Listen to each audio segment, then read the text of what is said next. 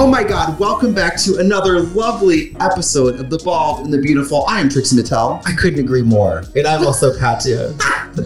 And today we have the distinct pleasure of having, is this our first heterosexual guest? First of all, I do not believe in labels. Okay? I don't believe in labels, honey. I don't see that. I don't do that. But it is our first, I believe, accomplished Hollywood actor. A straight person is just someone who hasn't seen The Prom yet. Actually, I watched The Prom and it turned me straight. Oh, word. It was so gay that I said, no, I don't want that. I'm not that gay. I'm not that gay. Here we are. Okay. Hi, Jamie. Welcome back. Yay. Hello. We had some previous technical difficulties and we've grown and we've worked through that. And Yeah. Here we are. In the drag industry, we call these testicular difficulties. Yeah. So we were just introducing you. You're probably the first. Is this the first heterosexual person we've had on the podcast? Hey, I'm not going to assume his preference, but yeah, I think so. Sir, You've Are you never gay? had a hetero? I don't think so. So I'm like a gold-plated guest. Is that what they call it, or platinum? You're a diamond in the pearls before swine or whatever they say. Yeah. You're certainly one of the most decorated Hollywood icons. I'm so happy you reached out. We have Jamie Kennedy here, everybody. Woo! Thank you for having me. Appreciate How it. are you doing today, Jamie? I'm really good. I actually just opened this up because I spilled coffee in between our mixed stuff. Oh, perfect. In a white outfit, it's over for you. I know. Pre Memorial Day. Oh So my God. You're semi new to the podcasting world yourself too, right? Ish. I started in 2017 and I did a little bit, but I got so busy and then it's a lot of work. And then once the pandemic hit, I'm like, I just really got to do it. And I just look at a podcast now, it's like a Twitter handle or Instagram. It's just another, thing of who you are. And so I've been doing it pretty consistency for them, Do you ever like, I don't know. Sometimes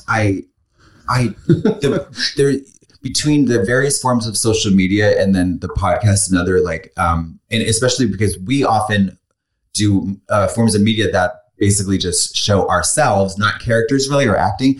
Sometimes I just want to say, fuck all of this and go live in a hut in Siberia. Yeah, you ever want to live in a hut in Siberia? Definitely the hut, not Siberia, probably Fort Myers, somewhere down there in Florida, a little tiki hut, a little rum action, you know what I mean? Definitely. It's like overwhelming you got to post here and I got to add a tag and then I got to do a link and then they got to swipe it up. Yeah. And just when you have a handle on one, they invent a new one. And then it's also like, I know Clubhouse. I've been in Clubhouse. It's like, I can't sit here for 5 hours with this conversation. Okay. How many cancellations are going to happen? You have to explain to me. Please explain to me because I got invited by my friend in Spain to join Clubhouse and then she described what it was and I was like, that sounds like It sounds fucking horrible. Nightmare. What is it's it? a nightmare. What? Well, everybody's on it now. All the influencers and people. So, I mean, you did have Elon in there and Mark Zuckerberg and everybody else. And basically you get invited. Like I didn't get invited by 4 or 5 cool people and I was still in beta. But basically, so you guys, you're having a pod about something and all of a sudden you have people that are watching. So you're on stage and maybe you'll have one other person. You're just talking amongst yourself. And then you'll have an audience of 12 people. And then you can say, hey, there's Priscilla. Let's let her come up. And then she may say something to you. The thing is, though, people stay on it for hours and they say shit and they forget they're talking. And now people are recording those combos and putting them on YouTube and going, oh, so-and-so was on so-and-so. And here's what they said. It's a wrap. That sounds like a cancellation. It sounds like a factory. I think it's a trap. It could be like a trap. It could be like what they did. Oh, that's interesting. I mean, and so think about it. There's another one going to come out now, and I just forgot the name of it, but it's going to come. It's going to be there, another version of it.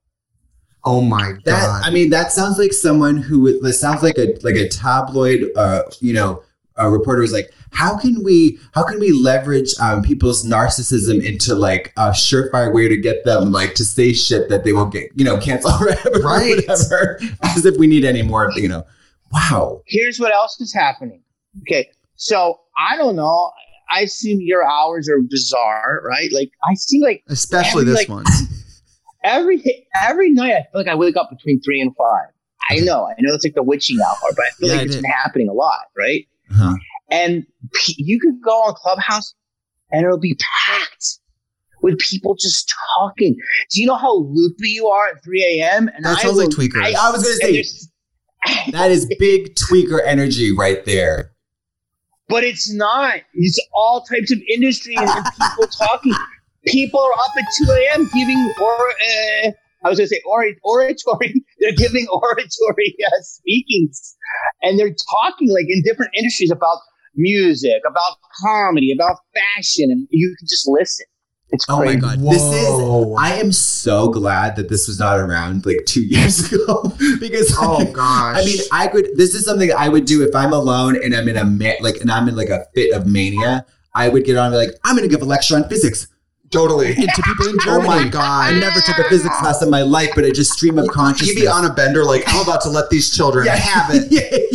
Y'all want to know about quantum theory? Here we go. Like, and then it would just, before you know it, I'm like, oh, that's really frightening. But it's popular.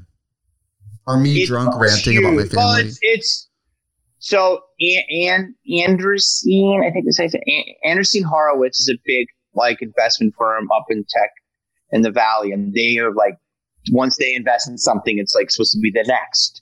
So now it's everyone in LA I know who is, quote unquote influential is on it. A lot of people in Silicon Valley is on it. And I think it's just normal people are chomping at the bit to get in there. It's crazy. You kind of hit your first like big few hits when you were at an age where now to be that age and like be famous, you have to be plugged into every platform at all time. Yeah. Or they're not interested, which is so fascinating. Like you don't really have an option to like break through and not have Instagram now.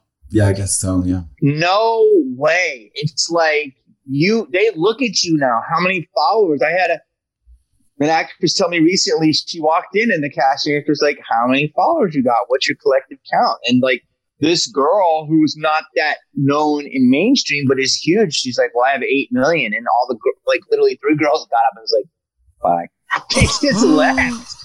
And it's a big deal now because I was, I'm you were reading for a part with these girls. No, the 90s was the last of like, I believe mainstream, you know what I mean? Yeah. And now it's been disrupted, which is great, because everybody deserves a voice and everybody can be creative. And there's a lot of great stuff coming out of the new forms of distribution. But like, we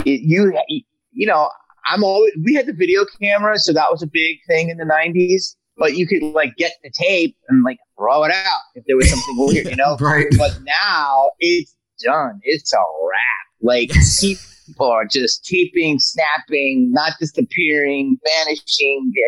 I don't text anything I wouldn't say in person. Oh, that's good to live by. I mean, honestly, like people now have to start doing stand-up constantly, like knowing that moment could live forever, I guess, out of context. And I guess before it was not the case. Yeah. We were just talking about like now we had shows we can't even count on like shows being not pirated, like stand-up being pirated. The second you think of something, brand new set you're trying out, somebody tapes it and puts it out there. And it's like, well, then you go to a show and your fans have already heard it. Yeah. Oh, there's no gym anymore unless you like shut down the cameras. And that's just hard to do. You have to just make peace with it. It's like Napster, you can't fight it. You got to just go with it. And there's going to be a lot of parallel thinking, and then there's going to be things taken out of context. And then there's, so there was a time though where you would be like, but let's try to, this person didn't mean that or whatever. Not now. We just live in this new culture where they're like, ooh, get that person, take them down. It's just, it's over. It's over for you, bitch. It's a wrap. So it's a dunzo. So when I was prepping to have you, which I'm so happy you're here, I have to ask you, this one and I work in an industry where everybody has an alter ego. We have a fake personality. I have to ask you about a certain Marty Powers. Is that for real? Please tell us about Marty Powers. 100%. He didn't put wigs on though. It's a different alter ego, but I wish fabulous. But it was basically like, I was starting out. I was very broke, as we all are, and I was working as a telemarketer in Hollywood, not too far from the Seventh Veil, like that, and so it was like we would go and we were selling toner. Toner is the stuff that you put in copy machines. It was an unsexy job, and I would get. It depends how you really. Where you're at. But so I had to basically call different cities and try to basically find out the copy machine, and that's how people would sell. They would find who's in the office. So I'd be like, "Hi, Mabel. Hi, how are you? This is Phil down here at Copies R Us, and basically what we're doing is I need to find that copier machine you got in the office. So what's it say on it there? I would have to call. I've called all over the country. So let's ask context. I'd be like, hey, how are you, Mabel? This is Jeffrey down here at Copies R Us. And basically, I need to get that copier number on that machine. You can get in there. And so she would go, let me go get that for you. And it would be like FT109. And that would be like a Canon or something. And basically, I would then find that number. And then I would go and give that number to our salesperson. And they would try to sell them a better toner. And that's basically how it started. But I would call Brooklyn. I'd be like, hey, how are you? These are fucking copier, I would call a lot of places doing a lot of different accents. And that's how I got good with Marty. And so I looked at myself as a product. I read a book called Think and Grow Rich. And then basically told me how I could do it and basically how to treat yourself as a product. Take 3 no's, hang up, all of that stuff. This is the Jamie Kennedy School of Acting. Oh, my God. And also how to sell yourself. Yeah. Yeah, you got to. Well, here's what you would do, right? You would look at yourself and you would say, name 5 people in your industry, okay? And look at 5 traits that you feel that you're better than them at, and 5 traits where you can improve it. So whatever you're in, I would look around at people that were very successful or just getting TV spots. And I'm like, well, I did a gig with that person last week. I got bigger laughs. I think I'm as good looking, if not better. I'm very physical on stage. I would be like, I would break it down, and then I would be like, I have to do this. And so you build this confidence up. You know what I'm saying? Confidence. So Marty Powers was your fake agent, basically? Marty Power was a character that I did. And basically, in a nutshell, it was, I'm trying to do it here. It was it was an older character. It's harder to do it because I don't really have the microphone. And what you would do is you compare things. So back in the day, I would say, I had a kid here who's a cross between Robbie Benson and James Woods. And that was you remember Robbie Benson, Ice Gases? And in the early 90s, that was a good mix because it was like lovable puppy dog, but like a little edge, a little psycho. So that's how I was telling myself. Oh my God. And that voice is that I believe that voice. I love it. You should be like, everyone shut up. It'd be a house party. You'd be like, everyone shut up. Turn off the music. It's for Marty. Hello. That's a really smart idea. It's like, I think, that's like a thing if you're starting out and you say, call my office or whatever, you answer the phone. Hello, this is Dr. Susan's office. I can connect you right now. You do that. And then this like an air of legitimacy is conveyed, right? When I first started selling my own merchandise, I sold it myself and I was touring at the same time. So I'll be gone for weeks and then the emails will start to roll on like, where's my shirt? And I had a Steven from my merchandise, which was me answering emails. Yeah. Yeah. And then if they were really mad, I would chime in for my real email and personally apologize. And they'd be like, it's okay. I'm such a fan. Yeah. I think it's important to a lot of people. You have to. Who's giving us a break? Yeah. Yeah. And also sometimes. No one wants you in the beginning. No one wants you in this business. Especially said, well, we want you, but we need you to have credits. It's like, well, no one gave you a credit. So then you don't have a credit. So how do you get a credit without a credit, Mary? Exactly. You have to you have to be co-signed. Someone else has to like you first, and then you get the tape, and then the tape goes, and it's totally that.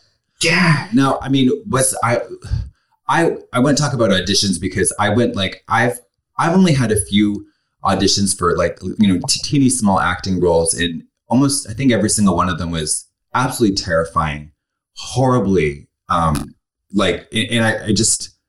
they were so bad. It just bombed so bad. I mean, and I can in the best circumstances I can act pretty decently well, but what was the worst audition experience you've ever had?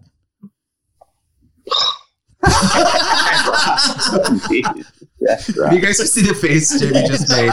It's like, how much time do you have? Hey, I mean, that's I wish I prepared for that. I'm sorry. Can I ask you? I'll ask you a version of that. Go for it. I'm thinking of a couple, but go for it. Okay. You've had the privilege of having the script in your hand to audition for so many movies, like Clueless, which is my all-time favorite movie. Mm. Titanic, of course. Is there anything that you were like, I would have fucking nailed that? We were standing outside their house you're making a mistake here. I'm getting Marty.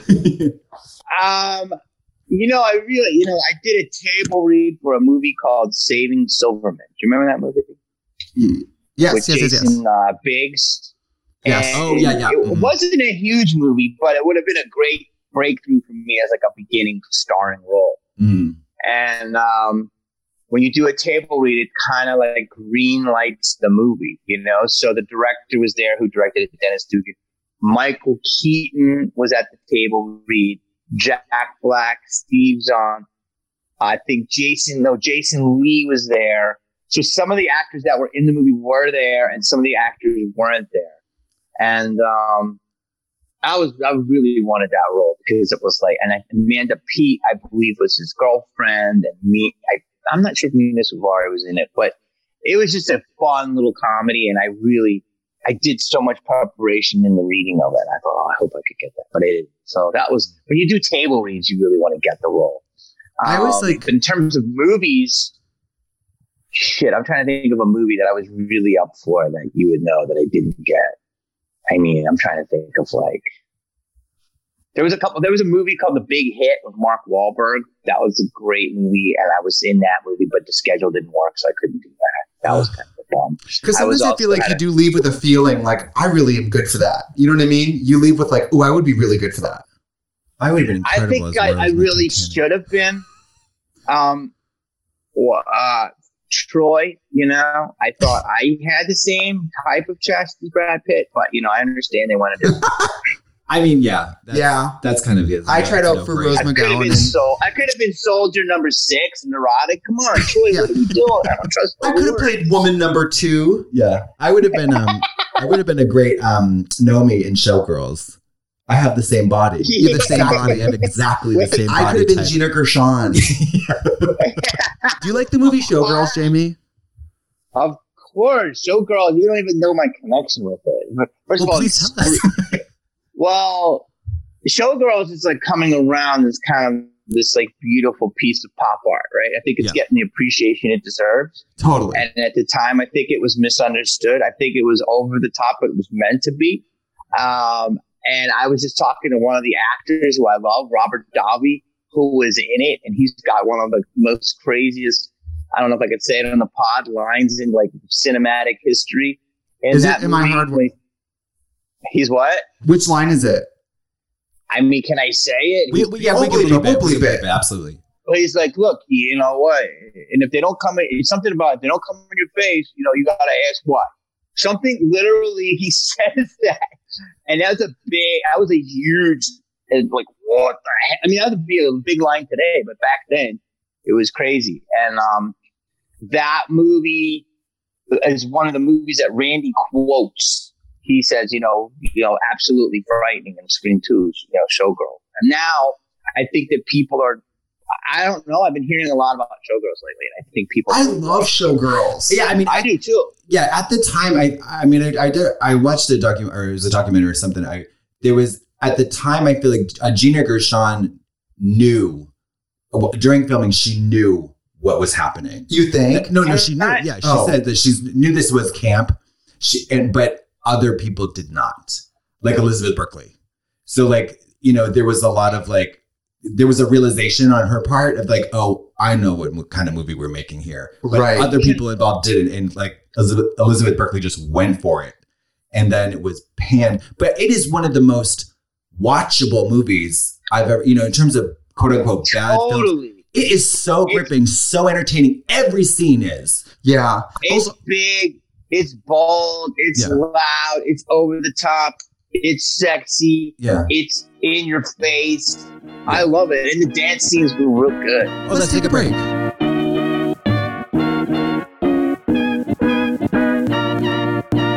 I have to say, when I first saw that movie, I didn't know that people thought it was bad. I was like, oh, that was a cool movie. But I understand that gay people might have a proclivity for the over-the-top campness of it. Yeah. Also, it really fucked Elizabeth Berkley up for a long time. Yeah, listen, I'm not one to comment on it because I wasn't in it, and I know how hard it is to make a movie. I like the movie. I'm saying that some of the reviews might have been a little harsher, but I think it's coming around now as this big kind of shining light of art. Like you said, it was big and it was bold and it was cabaret-esque. Yeah. I mean, Paul Verhoeven is so like, his movies are incredible. Total Recall. I mean, it's so wild. So wild and over the top. I mean, also, she is so fucking hot in that movie. Yeah. The purple makeup with her body is insane. Insane. Totally insane. Yeah. That pool scene, the sex scene in the pool. Yeah. I mean, crazy. So crazy. Also, she and Gina Gershon talking about doggy chow. You know, how they used to eat dog food in this, like, you know, lesbian erotica, like, moment in Vegas talking about dog food. I mean, it's a little over the top. You know? Whenever I go to the mall in Vegas, there's that, what's it called, the mall there? They're eating in the food court in that mall. Whenever I go through there, I think of, like, we're all whores, darling. Yeah. I know that mall has, like, show in it. Yeah, what's it called? It's called, like, oh, God, people are going to... Reminds me of it. It's isn't it like an Egyptian theme, that mall? Oh, the Egyptian? I don't remember. Anyway, I always think of that scene. Yeah. Do you like Vegas? Have you worked in Vegas a lot? A lot. I love Vegas. You do? I'm all about it. It's actually a whole other subculture there of like Summerlin and Henderson that's off the strip. It's really healthy and you can like work out and play golf but I love the strip too. I'm all about, you know, eating a buffet. Yeah, I will say that was a Bacchanal. That Bacchanal buffet is lit. It's insane. Top 5. Like it's gotten reviews like worldwide. It is a worldwide. It's incredible. What is it called? The Bacchanal? The Bacchanal. The Bacchanal. The line is hours. You have to get a good player's card. But the food is like, it is like amazing. I don't give a shit what kind of food it is. I'm not going to wait hours in line. Well, what else is there to do there? You can get in with the VIP card or something, but it's every type of food. And I mean, like Michelin star chefs. It's incredible. Yeah. Really a dessert day. Even just like desserts alone is worth it. Yeah. Jesus Christ. It's really fierce. I mean, I did go, the first time I went to Vegas, I cried at the fountains of Bellagio. Because they told you no swimming. No, the water, and there was Sarah Brightman was playing, and I cried. I have a question for you, Jamie, that I'm kind of asking all the comedians. What's going to happen when we all go back to the stage? Like, do you remember your sets at all? Yeah, I mean, I've been doing it slowly. We've been playing like parking lots and fields and tell me everything. Mountain valleys. Because I was talking to Whitney Cummings about this, and she said it's a different experience out there with people in their cars and stuff. Oh, it totally is. You get a honk and you're like, headlights. It is different. It's nothing like the human interaction, obviously. But I would say, I've been writing some newer stuff and mixing it, but no, I can't remember half of it. And just, you'll be amazed though at how many people really do. They're so appreciative.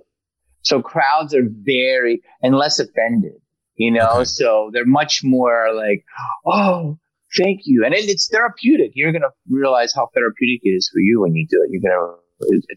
You really do count your blessings, not to sound like corny. Yeah, that makes sense. It feels like there would probably be less, like more of a grateful element in the audience and perhaps less hecklers once things come back to like normal or whatever. Yeah. I mean, at least I hope. Yeah. Yeah, for sure. It is. There's enough to worry about to not worry about a joke, but I'm sure there's going to still be people that do worry about that. Besides, there's cars out there. If they see something they don't like, they'll just put it in drive and take you out. You drive off. What's crazy is I did the Roosevelt last week, so they've been doing these shows in the parking lot. And it was great. But like it looked packed, and then I realized the first 3 rows were like the active cars, and then the last 3 rows were just parked cars. I was like, no, I thought I was like killing in the first 3 rows. I'm like, the last 3 rows hates me, but I'm like, oh, there's nobody. That's fucking funny. They're just abandoned vehicles that haven't run in years. They just told you there's people there. Oh my God, you could do like a cemetery set with people just perched on individual gravestones. You know what I mean? Well, they do those movies in the cemetery, right? Yeah, they do. Don't they? I think. And Hollywood Forever, I think. Yeah. They do. They do. Have you been to those, Jamie? I haven't. I was supposed to go because Scream was playing a few times in different movies I've been in, but I haven't. But I heard they're amazing. They're these big, like inflatable, movies. Doesn't Scream play probably semi-regularly there? I'm sure. I mean, if you're gonna sit in the graveyard. Yeah. Can I ask you a ghost question? You get good residual checks from that movie? From those movies? From the show, Ghost? Wait, no, Scream? From Scream. Oh yeah, do very well. He's got an assistant, and he's got. I know. I'm just curious, though. I did one an Enterprise. You know what I have is Enterprise is a great program where you can rent a car for a monthly, and it's a better deal. And that way, I'm trying to figure out what car I'm going to get. My last car was done pre-pandemic, so that's what that is. And so I rent a different car every month. You got to give us some car advice. Yeah, we want cars. Okay, well, hold on. I was Ubering so much, and I was out of town so much that I was like, I had a car and I never used it. Well, so that's the thing. Yeah. And so then I sold it, and I was like, I don't need a car. And now I need a car. And so, I don't know, do you want to buy one? You can buy one, but it's like a depreciating asset. I want to steal one, Jamie. It is a depreciating asset. But wait, so if I have a car and I don't use it, do you lose it?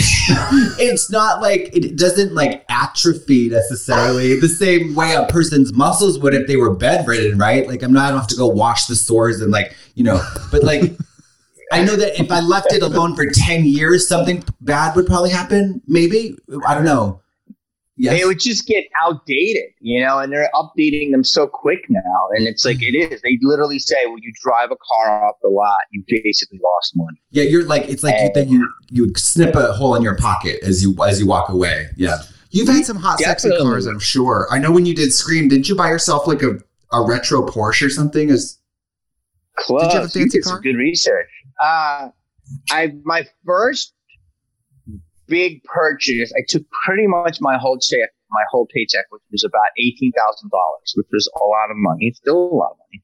Yeah, that's a lot of money. And I went and I bought myself it was like 18.1 I made on the movie, and the car was like 18.5. And so I went and I bought a BMW, and it was like a used, but it was like a stick shift. It was like a 328. It was like a little off 325. Okay. And it just zipped everywhere. And I told my mom, I'm like, Mom, I got my first purchase out of Hollywood. And she's like, what'd you get? I'm like, it's BMW 328i, stick shift. And she's like, that's a showy car. Show off. Mr. Show Off, how'd you get a BMW? What is wrong with a Honda? I'm like, I just worked 6 years. And what's wrong with an Acura? Show Off. And she really pissed me off. I was like, screw you. This is what I want. And then goes in. You know what? Let me tell you what, moms. You're never going to get the reaction you want. I know. You never get, whether good or bad. I bought my mom a house this year. She lives in my mom rents a trailer in the country. I bought her a $250,000 4-bedroom home in Milwaukee. Cash. Yeah.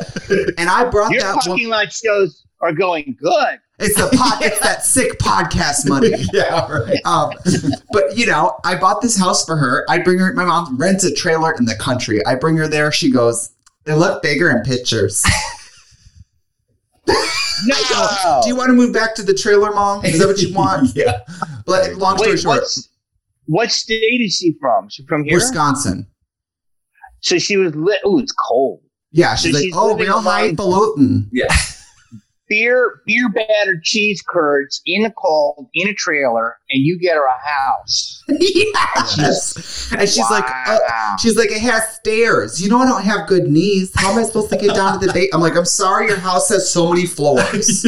I'm over here in my 1,200 square foot, Hollywood pad. But Oh my God. anyway, moms will never give you what you want. But I will say, I read that on Scream 2, when your character, rest in peace, passes away, your mom was on set that day watching you get brutally murdered. This is all facts. Yes, that was actually a beautiful moment, if you can make it one. Because I had like the whole afternoon was just me, you know what I mean? And so I had the killer, and he's stalking me and all the different angles. And so Roger, who's awesome, who's Ghostface, is like, he sounds really scary. So Wes gave me a phone. My mom and dad were visiting, and the stuff that he said to me during the scene is not what's in the movie. And Was he trying to make you laugh? Well, he would say stuff, and I would be like weirded out. And I forget, he says a couple personal things, and I was, whoa. And then he said, "I'm here, your mother is next to me." And I remember my mom was like there, and Wes didn't tell me where he was. I didn't know where what they call base, where the tent is, where you're looking where the monitors are. And so I had no idea. And I'm just looking around. So when I'm looking, I'm actually looking. I'm like, my mom's there? Like, what the hell? I thought she went shopping. And so he got me good. He got me good. Cool. I would love it if he had some personal issues he wanted to work out before you left. And he was like, and I always thought you were really short. Yeah. And your mom thinks your car's showy. Yeah. Take that BMW. The stick shift, huh? You think you're hot shit. Do you think I could learn a stick? How long does it take to learn a stick shift? I know how to drive technically. Like, I mean, I could get, I could drive a mile without killing anybody or myself. I'm pretty confidently, but I have no idea how to learn a stick shift. How long do you think it takes to do that? And is it worth learning at this point in my life? I'm over 40. I'll take my answer off the air. I think we're all not going to have to drive soon. I think cars are going to be picking us up. But, you go to Target parking lot. It's not hard. A couple of lessons. It's basically like this. Here's your foot. Here's the stick, right? So imagine it's like a gripping thing, right? So as you push that in and the car won't move. So as you let your foot, you put the thing in, so it's like boom, boom first. Then slowly let the thing out. And as it goes, it will catch. And then you'll start zooming. And then as that's coming, the pedal is going. Does this make sense? Gas. So you guys are left on the gas, right on the clutch? Left on the clutch. Left. Right on the gas. But you take the gas. You let it come out slowly. And then you give it a little bit of gas. Let me ask practice in a parking lot. And then when Jamie it goes, Kennedy, can we get you to commit to giving us 2 to 5 stick shift driving lessons? Yeah. At the Target parking lot. Why do people drive standard transmissions? Is it funner? Wait, is it more fun? Is standard it's stick or stick? You mean stick? Oh, because when I had my BMW, I don't know if you guys remember the 90s in LA, and maybe weren't around then, but everybody had the BMW and the Porsche. And there's something about it's still bumper to bumper, but now it's all different. But when you're going over the 405, you can really open it up. I'm not even a car guy, but a European car is so beautifully made, and it's not to sound like a car head, and I'm not, but it's tight. So it's like, you can really feel the power. BMWs are so good. So the stick is good for like really kind of airing it out, if you will. Okay, I feel like that like top down California dream and zoom lifestyle. Yeah. Yeah. Totally. I learned the stick. I could teach you. You know how to drive a stand-up? Yeah. I do not believe you. Well, in the country, it's like all the big trucks are stick. I've only thought about it because like what if, you know, I'm driving somewhere and get in a car accident and somebody's like, you know, unconscious dead and I need to drive the car to the hospital or something like that. You know, there's so many scenarios. Wait, but you used to have a license, right? Yeah, I have a license. It's just expired. I know how to drive. Right. But I have no idea about the stick shift. And I know dumbass people who have, I mean, close to like, you know, Neanderthal IQs who do drive very well with the stick shift. So I have a certain level of confidence I could learn it. Yeah, it's just a couple of moves. You could do it easily.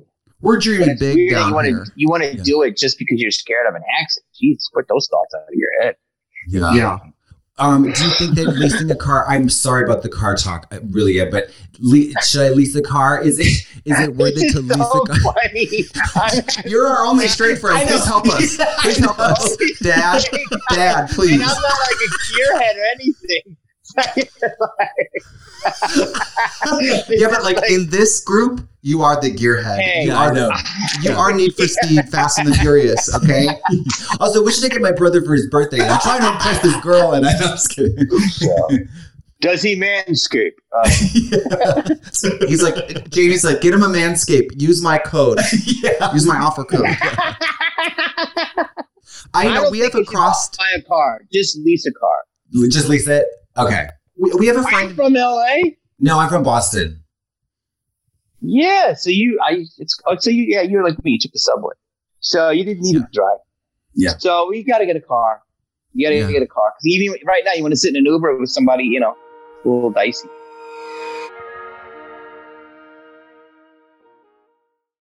What kind of car do you want to get? What's the vibe? It's okay. I found it. It's a Range Rover. It's a Range Rover. But it's not the all the little baby ones. Yeah, it's called the They're awesome. Something Q. There's something Q. It's a baby Range Rover. You know how Range Rovers are kind of giant. And Range Rover. Yeah, and the Land Rovers are tall. They don't have a lot of headroom. I still like such a car head. I swear I'm not a car head, but the way you ask me these questions, I just know these cars. They're small, but they zip.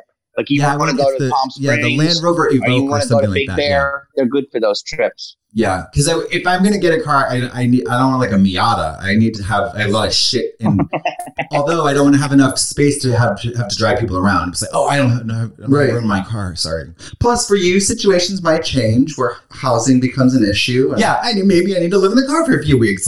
Yeah. I don't know. She wants to get a fucking a vintage Beetle. I want to get a Beetle, man. Listen, I make a lot of choices that don't make sense. I've owned a smart car, so I make a lot of hard left choices.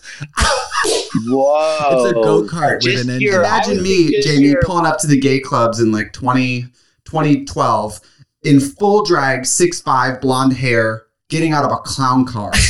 And because that car was so small, I could pull up to the gay club, back up against the curb, and that still fit, like the parking. Wow. Crazy.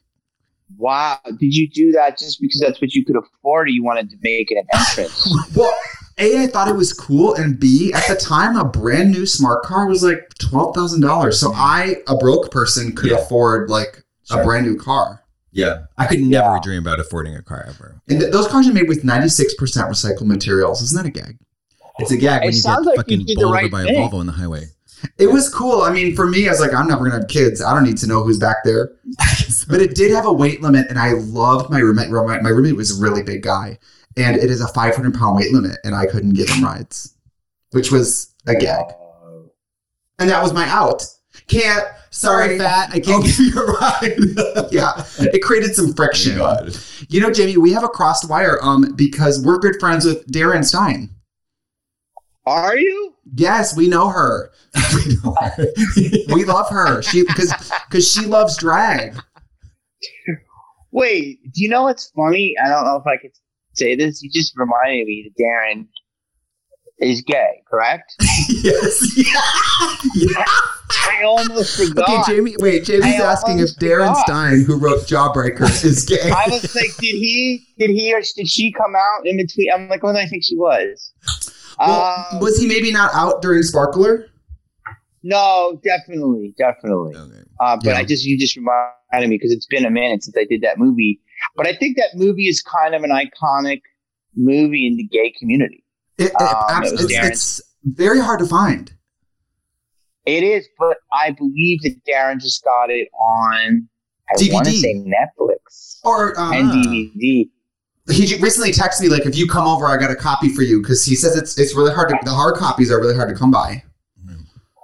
Wait, where? I love Darren. He's such a good person. Such an icon. That was my first time in Vegas. That was my first time being like a co-lead. He took such good care of us, and it was just with Park and with God. So that was pretty early for you too. It was like early in your career. Yeah, it was just, we had so much fun. That was like a family. You know what I mean? That set. That's awesome. How do you guys know each other? I guess just. I met him at DragCon. He was at RuPaul's DragCon. It's this big drag convention. And he came up to me and he was like, hey, I know you've talked about interviews, your favorite movie's Jawbreaker. I made that movie. And I was like, what? And then he actually hosts these big RuPaul's Drag Race viewing parties at his house. He has this giant projector and he has all the gays. And he hosts big Oscar parties too. But yeah, he loves to watch Drag Race with the girls. Back in the day. I don't know if he was married back then or the boyfriend. I don't know. To a woman. I haven't seen him in a while. And you worked with Veronica Cartwright in that movie, Icon. Yes. Incredible. She is. And Sandy too. Icon. Veronica. Icon. We are so obsessed with her. We are obsessed with her in Witches of Eastwick. Yeah. She's so fucking when good. She's possessed, puking up all those cherries. Yeah. So, and then I was in a music video with Veronica. So good. She was so. What music video? It was with this band Deep Valley, and in the video, I played like a what's her name? The young girl, the pageant girl who was killed. JonBenet? I played like a JonBenet Ramsey, like a drag queen, like and she was my mom. And the whole video, we're in this trailer park, and I'm tap dancing, and she's like cracking the whip, and then she's feeding me baby food, and then at the end, we're in a trailer, and she strangled me with Christmas lights. It was so surreal. I'm like, I'm calling my mom, like, Veronica Cartwright is strangling me today. But I love her. What song was that? I think I heard that. I think I saw that video. Well, Darren actually directed the video. Darren Stein directed. It was Itty Bitty Baby, Little Baby Beauty Queen, I believe it's called. I think I saw that video because I remember the Christmas light strangle. The Christmas light strangle. Do you miss the blonde highlights and Sparkler? Be honest. Do you know what that's from? That was from As Good as It Gets. And I was in that movie, and then I had blonde highlights, and then Darren liked it, so he just kept it. And so it went over. But yeah, I do. You're cute. Do you miss the pink hair from Romeo and Juliet? Do I miss the what? The pink hair? Oh, I wonder if people realize I feel like I kind of started that. Because we were in the movie and Baz is like, what do you want to do? And I'm like, we had all different palettes of different looks. And I was like, I think I got to dye my hair first off. Mm-hmm. And I wanted to do that. And he's like, I think you should do it with dyed blonde. And then I'm like, since there's going to be so many different colors and loud sounds and music, I'm like, what about pink? And he's like, yeah. It's fierce. It's really fierce. I bet the upkeep was people doing pink, and I'm wondering if that movie inspired them. Yeah, the upkeep was probably kind of a bitch, but it is cool. Here's what it is: you start with the blonde, you put the pink in, it gets real vibrant, and then you have to do like once a week just to shape up. Yeah. You actually you have a TV credit that I think is probably my ultimate dream role. A satanic cannibalistic killer. Oh God! in Criminal Minds. Hey, typecasting. Yes. If I could do, and I mean, like that Acting. it is like, I mean, to tell a priest, I think I've got it right. To be questioned by the police, and then to tell a priest that you've served him human soup at a or something like that. It's so good. He gets like apprehended in his underwear with like in this like small tiny dingy room with a bloody pentagram, Sex symbol. Yes, Keeping it sexy. I was like, oh my god, it's like my Boner City, and then like it was just so. I mean, I would die to play a role like that. Was it fun doing that? Yeah, I mean, you know, Criminal Minds is one of the coolest shows to be a part of, and it's a show that's given a lot of actors that don't normally are known for that type of role. Jason Alexander, Frankie Muniz, James Vanderbeek, and I had to go in. I mean, and I was like starring in movies and stuff, but I still had the audition, and I was like more than happy to do it. And the creator was in the room, and he's like, man, dude, that was really good. He's like, I'll see you on set tomorrow at 7 a.m. And I was like, and I just knew it would be a different look for me, you know, and to be able to do that, it's based off of some kind of case. And it was less is more, you know, when I put those glasses on and I had that beard, I have to say that much. Yeah. I knew. And then it ended up being like voted like a top 10 unsub. And I was like, oh man, which is like what they call creeps on that show. So I was happy. I made a list. I love it. Well, it must be so fun for like to be able to like go completely batshit and be yourself for once, you know? Yeah. Let it all out. But before we let you go, I have to ask you, I love the movie Bowfinger so much. And when you were standing there with, I mean, all these icons, were you like, this movie's about to be that bitch? Because that movie is so funny. And every time I watch it, I find something new. Eddie Murphy in that movie is really like two completely different people. It's incredible. He played multiple characters. He played his movie star, and then he played his brother. Yeah, I mean, that was a definite like super college. I didn't go to college. It was like a beautiful summer school college. It was like 16 weeks in the summer, all LA. Icon here, Steve Martin. Icon here, Eddie Murphy. Icon to, you know, in the Heather Graham. Icon over here, Christine Baranski. You know, it was just different walks of life. And I was like smack dab in the middle of it. And I was just like kid in a candy store. And Frank, also Icon, you know, directing it. I mean, he's Miss Piggy's Yoda. Multiple things. And also Ron Howard and Brian Grazer produced it. So I was so lucky. And it was, every day it was like school. And it was we just shut down all of LA. You had to have known that movie was so funny. You had to have been like, people are going to fucking die from this. It is so funny. Yeah, it's crazy because it was like, I think it's like really, people really love it as an underrated gem. Like it came out, it did okay, box office wise, but people love it. But it's like, it's definitely lived on in its way. But it was, when we were doing it, I was like, it was crazy. It's amazing. Well, thank you for letting us harass you on our podcast. Where can people find you? I appreciate this so much. You can find me on Instagram at Jamie Kennedy. I have a podcast, Hate to Break It to You, on Spotify, iTunes, Twitter, Jamie Kennedy, all the usual spots. And I appreciate it. Sorry we had so many false starts. Whatever. No, it's fine. I really recommend people go to your YouTube and check out the video on Why Celebrities Go Broke. I know. I listened to it this morning. I was like, fuck.